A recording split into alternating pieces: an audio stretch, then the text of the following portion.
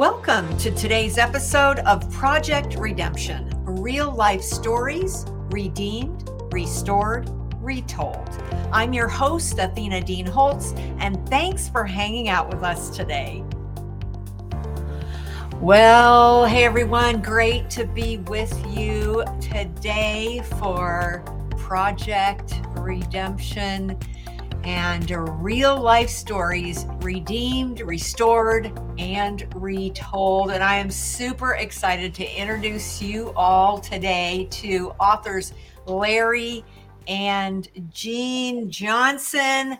And we're going to also talk a little bit about their new book, Only God. It is super exciting. But I just have to say, before we start our conversation, their book ranked #1 today on Amazon. This is May 11th that we're recording this, in adult Christian ministries, which is like, praise God. Hallelujah. Amen. Yeah. So, first of all, Larry and Jean, welcome to the podcast. Great to have you on with us. Well, great to be here. Thank you. Yes. And I am just going to share a fun thing about them. Their full bio is down in the show notes, so you can find it there. But I just thought it was very cool that both Larry and Jean together actually climbed the Great Wall of China more than one time. That just blows my mind. What a fun experience. I just love that you guys got to do that together. I would like to start with some of your story, just on how God got a hold of you. Jean, let's start with you. How God first got a hold of your life and brought some redemption. All righty. Well, thank you, Athena. We so appreciate being able to be with you today. And oh my goodness, my life, it is really hard to pinpoint when God first got a hold of me. When I was born 3 months early and weighed only 4 pounds. And my mom told me that I was born into a Catholic hospital, that the nuns would hold me every day in their hand and push my nose back into place because it was smashed right on my face. And I really believe that no nun could hold a 4-pound baby and not pray for that baby. That's right. So I feel that my course was set even before I was supposed to be born. And then later, I remember Sunday school had such an impact on me. The teacher would say, we need to sing, climb up Sunshine Mountain. And when we'd sing that, she would say, and remember, God is looking at you. You need to look at him. So it was just a step by step. And then at the age of about 15, we had a retreat in a wooded park not far from us. And the pastor was just amazing. He was talking about John F. Kennedy and how he had said, ask not what your country can do for you, but rather ask what you can do for your country. He said, I want to turn that around. Ask not what God can do for you, but ask what you can do for God. I love that. Woo! Yeah. So was that like a defining moment for you? It definitely was, because he said, everybody, you go out and sit in the woods until you hear from God and what he wants you to do. And I thought, oh my goodness, I couldn't even believe it, but I was obedient. Went out and sat down on a rock and just said, okay, God, what do you want me to do? And in just a few minutes, I heard one word audibly, and that word was China. And I was so shocked. I mean, in those days, China was not on the radar. So I said, oh, okay, God, what else do you want me to do? And 2 more times audibly, I would hear China. Wow. Yeah. I love that. And he confirmed it. I mean, it wasn't just, I heard it once, maybe it was, the pizza or whatever, but yeah. To hear it 3 times like that. I love that. Yeah. Wow. Well, and I love that it was, obvious God wooing you, Yes. over and over. Amen. So, Amen. So it's if you read our book, folks, you'll see that sometimes God speaks, but it takes many years for it to come to pass. mm, In our case, in my case, almost 30 years before I would be allowed to step foot in China. wow. Well, boy, that is a lesson in just trusting God that, okay, he said it. I don't know when it's going to happen, but obviously I need to be prepared. And Mhm. that's why sometimes it takes a A while long because he's got time. work to do. Oh, yes. Yes, Mm. yes. Yeah. Okay, Larry, I want to hear your story of redemption. Well, it's quite a story too. I enjoyed Sunday school, and when we went to Sunday school, we had a '49 Ford Woody station wagon that Dad would pick up the neighbors and myself and take us to Sunday school. But we had a Sunday school teacher that gave us a picture of Jesus standing at the door knocking, and I just really felt like something happened. I didn't know what, but it was just awesome, and it just really gave me a desire to want to know God more. And so as time went on, I carried that picture with me, and I actually wore it out. So that was quite a Sunday school experience. Yeah.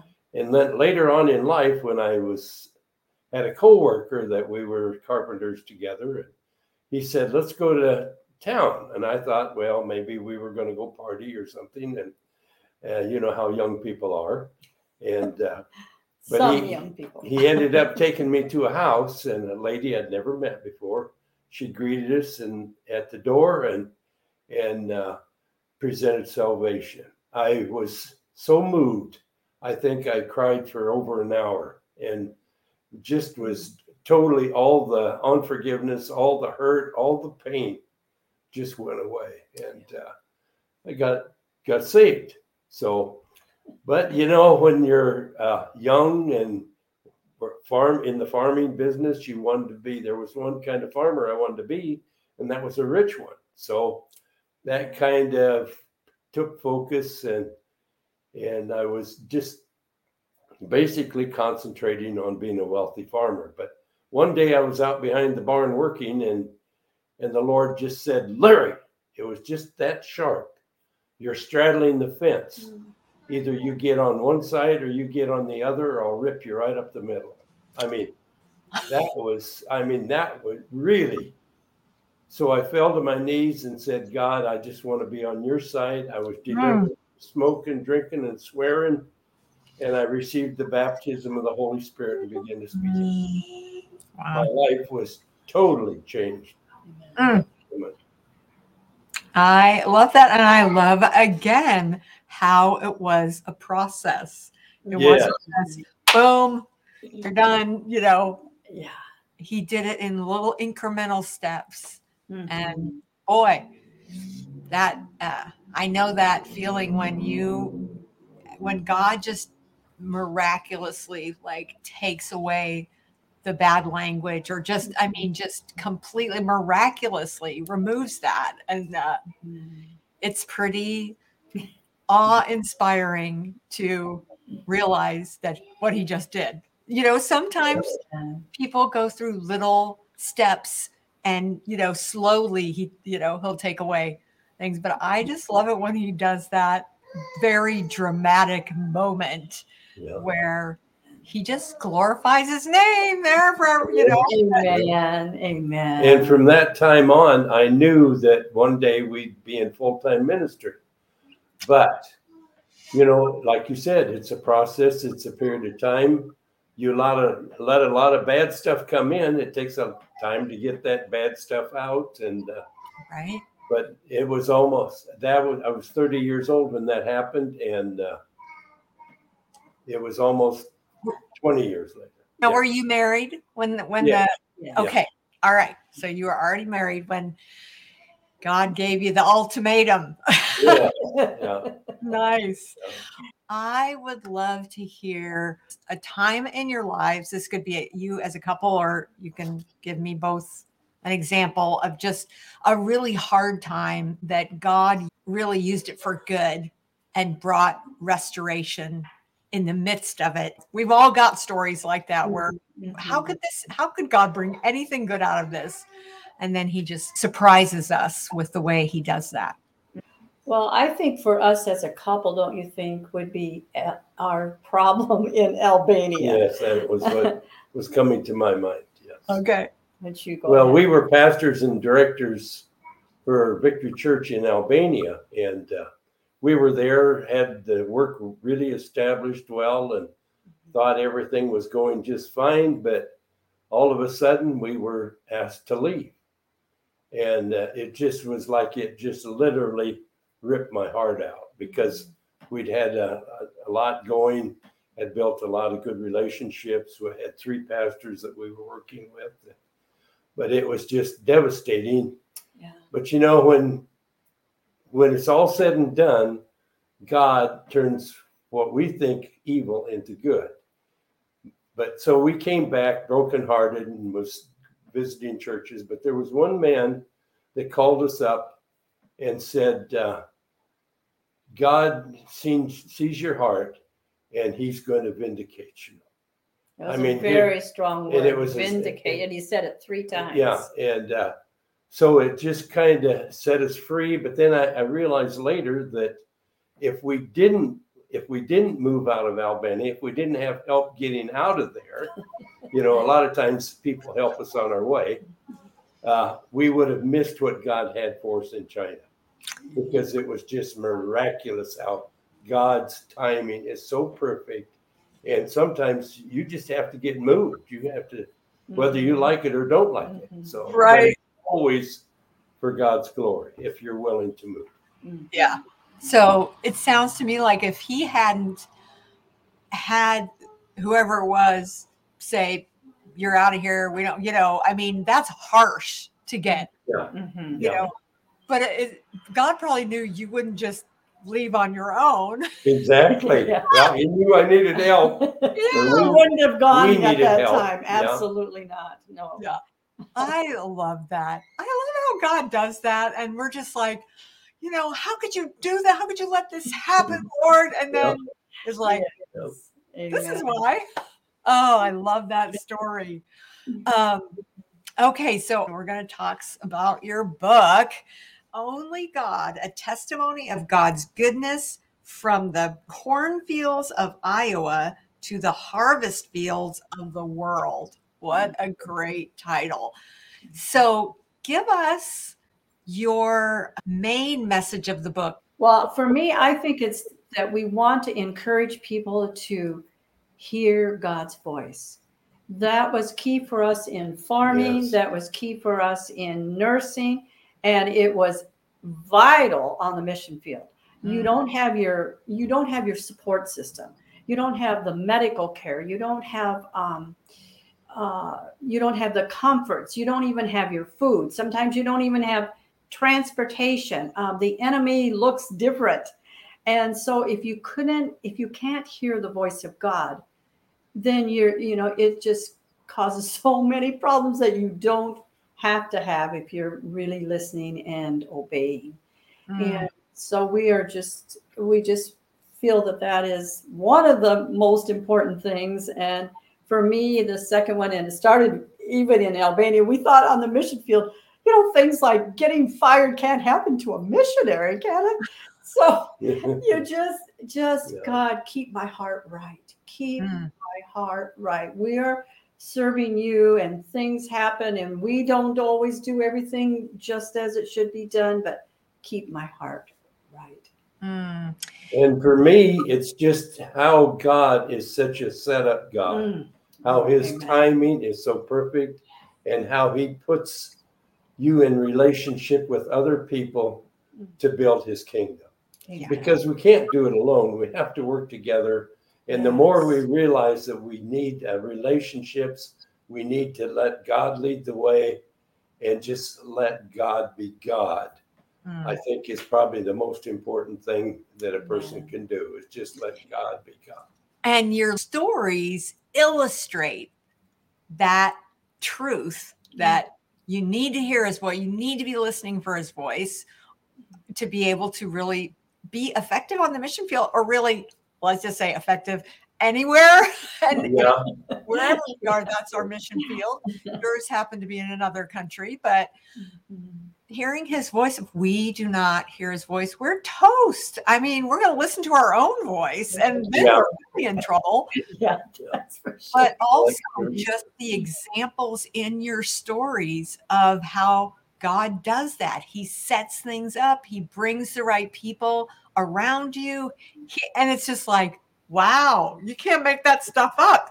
Right? No, you can't. Only God. Only God. Yeah. So how did you decide to actually just write the book of your story? Well, we had many people tell us, you need to write a book. You need to write a book. I mean, you kind of put it on the shelf and, maybe later. But then it just seemed like the right person at the right time said, you need to do it. And it just really hit our heart and figured that we better get started on it. And then COVID. So with all the lockdowns, we were locked here also in our house, and all the mandates, and there was extra time. And we thought, well, why don't we use this time and start writing the book? So that's how it began in 2020. Wow. So as you were writing it, I mean, what was your prayer as you wrote it and as you went through the editing process and the coaching, all the things that we worked with you on to get it to where it could really make the most impact? What were you just sensing and feeling from the Lord that he was doing or going to do through the book?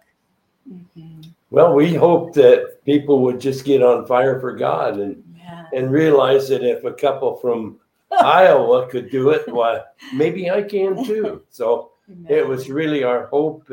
It's our hope and our prayer that people will that read the book will just get a hold of it. I can do it too, or I can hear from God. I can move out with God. I can have faith to do this. Amen. So good. So good. So as we wrap up our time together, I would just love if either one of you have a scripture that you would like to share with those who are watching or listening, that maybe at some point in their life they did feel like they were supposed to do some sort of missionary work, but maybe just didn't feel like they were qualified, or all the things that the enemy, uses to lie to us.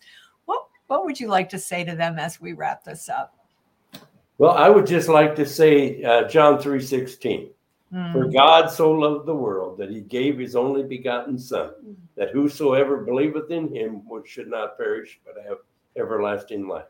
For God did not send his Son into the world to condemn the world, but through him the world might be saved. And that's all our part. No matter where we're at, when we go out, that's our commission, is to share what Jesus did for us on the cross. Amen. Amen. Well, if we have some people listening or watching and they want to find you online or social media, where's the best place for them to do that? Well, we have a couple of websites. One is our personal website, which is LarryandJeanJohnson.xyz. And then we have a missions website, which is willgo, WILLGO @gmail.com.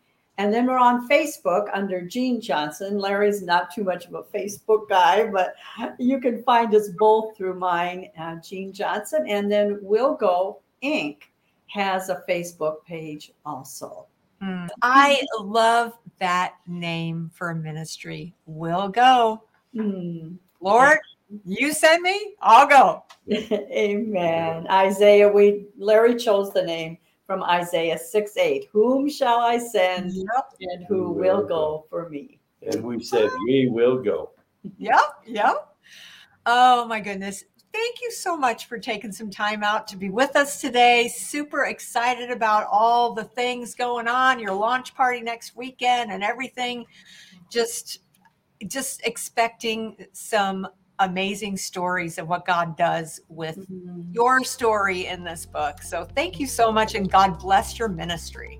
Well, thank you, Athena, and God bless Redemption Press also. Yes. Hallelujah. Amen. Thank you so much.